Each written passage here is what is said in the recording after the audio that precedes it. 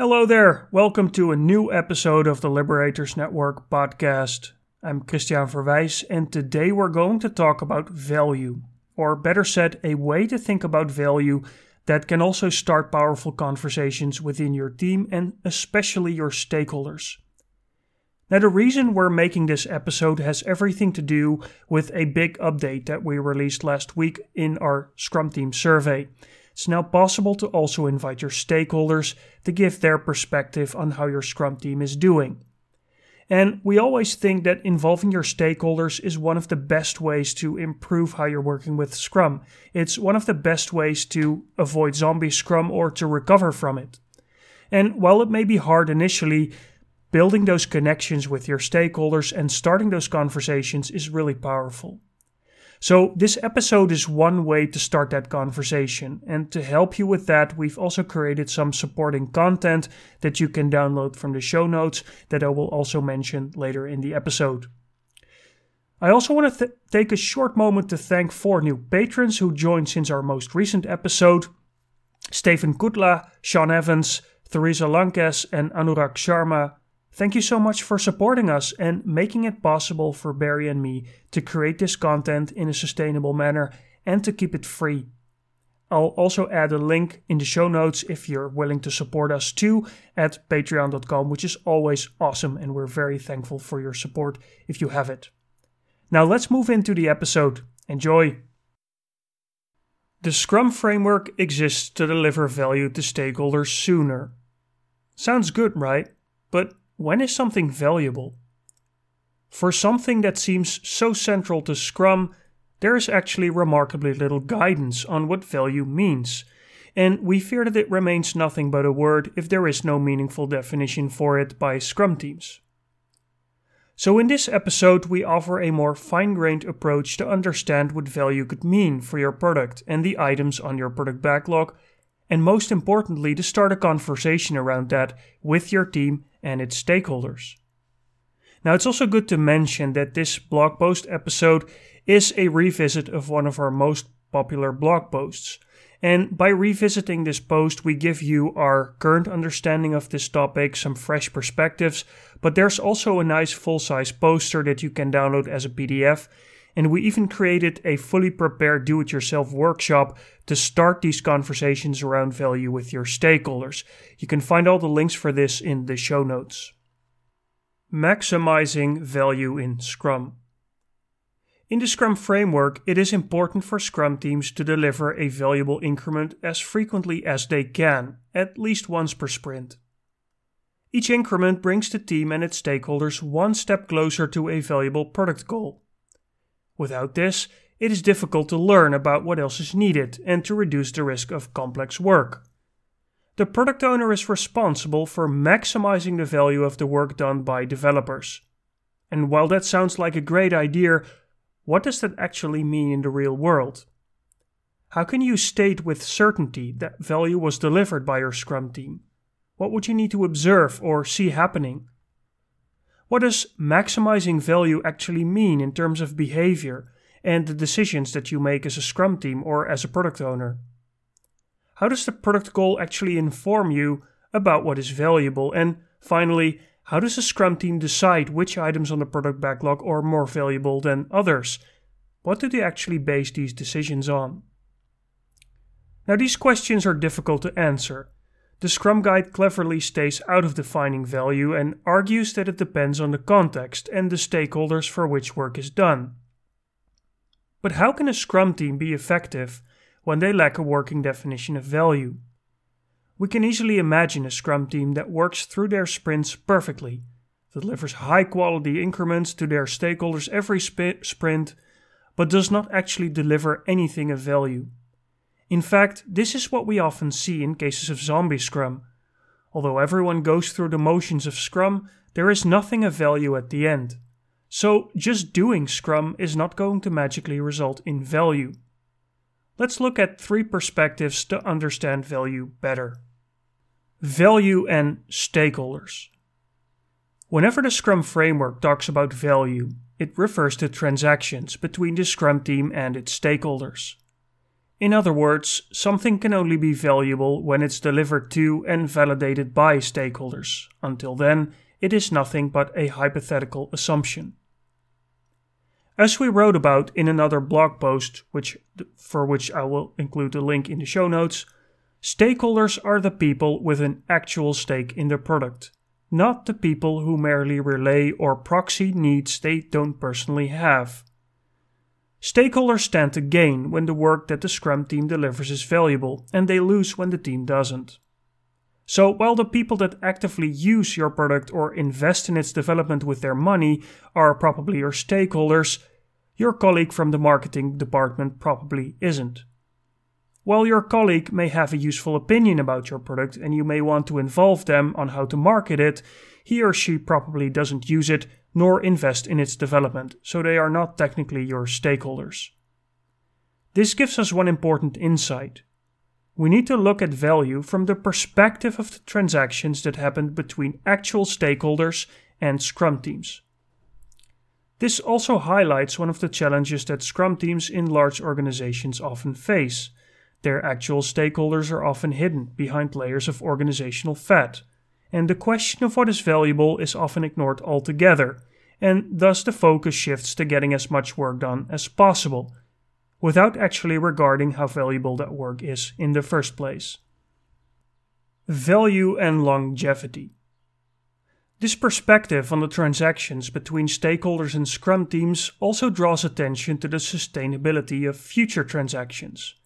After all, if a Scrum team gives all their work away for free, they or their product won't be around for long, at least probably not. Similarly, the budget probably doesn't allow a team to answer any potential need from stakeholders. This is obviously more of a concern for stakeholders that invest in the development of a product than for those primarily using it, but ultimately both groups of stakeholders benefit from sustainable development. This aspect of longevity and sustainability is why business value may be more accurate than just value, even though the Scrum Guide talks exclusively about value. A common definition of business value is that it includes all forms of value that determine the health and well-being of the firm in the long run. This perspective on longevity also explains why the new Scrum Guide in 2020 formalized a singular product goal to bring focus to the development over a larger number of sprints. It's entirely likely that there will be many more needs from stakeholders than can or should be addressed, and the product goal offers teams a touchstone to base their decisions on about what is valuable and what isn't, at least not for now. A particular stakeholder need may be incredibly useful, but if it doesn't align with the product goal, it simply isn't valuable enough to spend time on that could have been spent on more valuable items instead. Now, all of these considerations are still abstract. It will not help us when we get into the nitty-gritty details of setting up a product backlog and determining the business value of every item on it. So, how can you determine if something on the product backlog is the right stuff or when it is the wrong stuff? 5 types of value. With this in mind, meaning the stakeholders' perspective and the longevity perspective, we went ahead and analyzed the product backlogs for commercial products that we've developed with Scrum teams ourselves. We categorized the items into separate types of value and ended up with 5 categories that seem to describe most cases quite well, and we'll discuss these in no particular order now.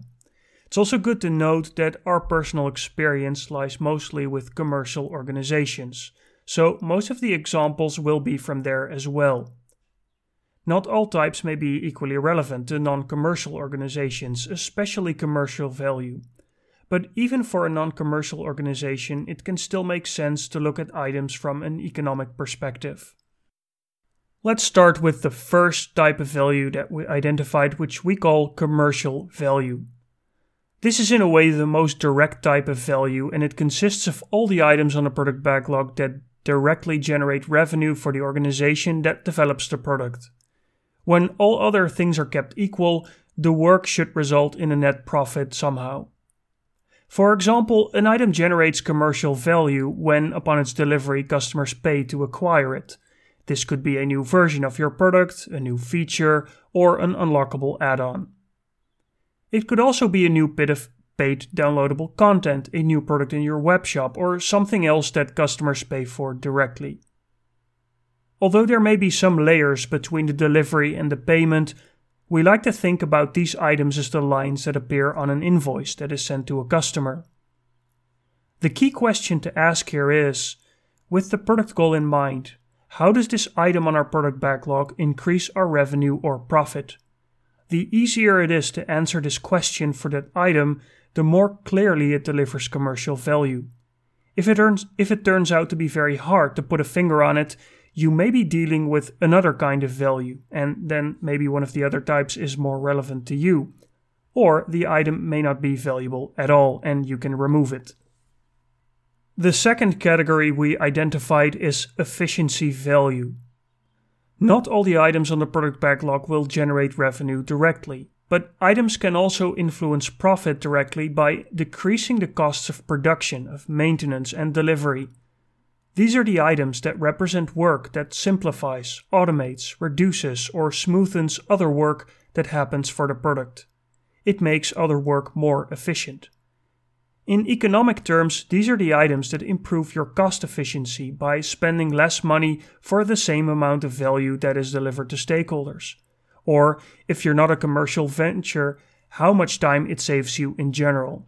This is what we call efficiency value. For example, if a change to the code base allows you to run the same product with fewer servers, you are generating efficiency value.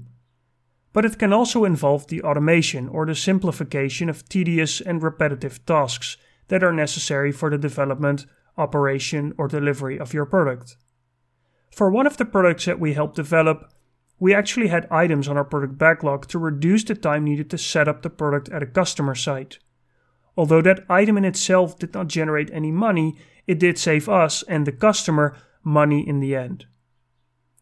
More indirectly, items can also reduce work elsewhere and thereby reduce costs. For example, when an item on your product backlog increases the stability of your application and thereby offloads the help desk from a significant number of calls every week.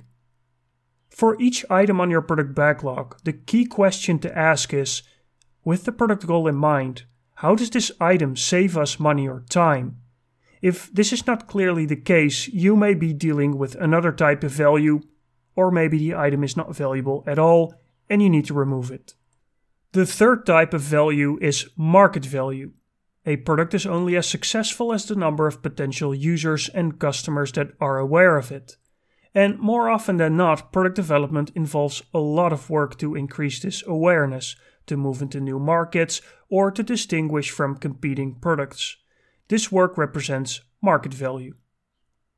Marketing activities are obviously a good example of this kind of work. For example, this could be the setup and copywriting for a simple website that promotes your product, or starting a marketing campaign on LinkedIn.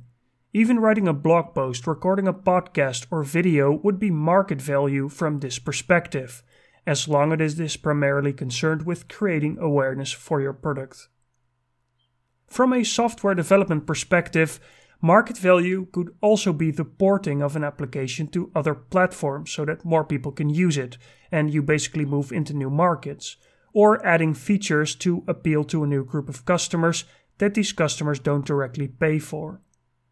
For each item on your product backlog, the key question to ask is, with the product goal in mind, how does this item allow us to attract more users or customers?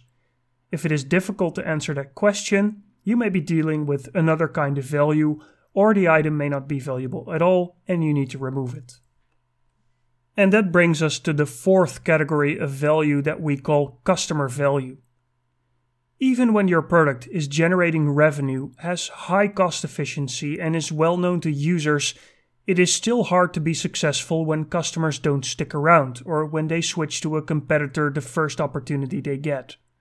So there is value in work that makes your product more useful and valuable to its customers. This effectively increases the stickiness of your product, as Eric Ries calls it in the Lean Startup.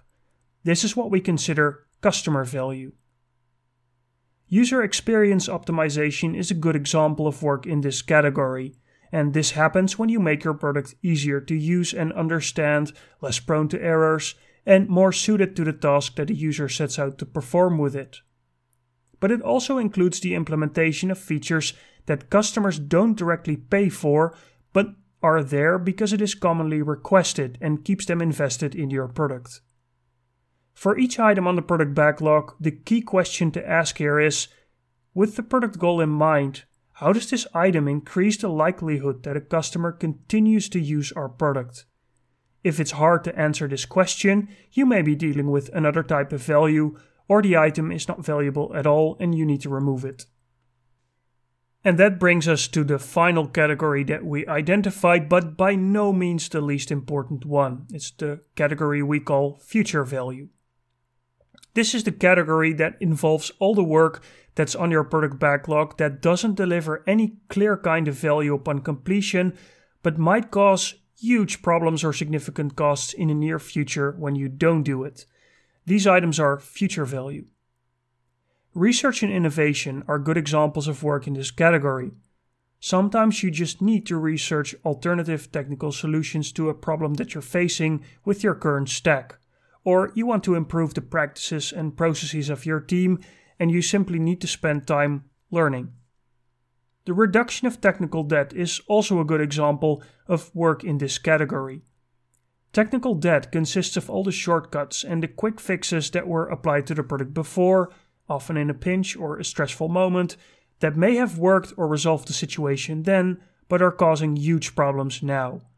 For example, automated tests may be missing in some important parts of the code, performance may be horrible in one area of your product, or documentation was never updated so people are always confused about what's where, or chunks of code have spaghettified to the point that developers don't even dare to touch it, afraid that it might all collapse like a Jenga tower of code. While it might be tempting to remove this kind of work from the product backlog, which sometimes happens, these items could represent hedges against future disasters. Even though the future remains largely unknown, and we should always keep that firmly in mind, some of these hedges may still be wise to keep around, even when they don't immediately deliver value. So for each item on your product backlog, the question to ask here is, with the product goal in mind, how does this item save us money or time in the future? If you can't clearly answer this question for an item, you may be dealing with another kind of value. Or if it's not, or maybe the item isn't valuable at all and you should remove it.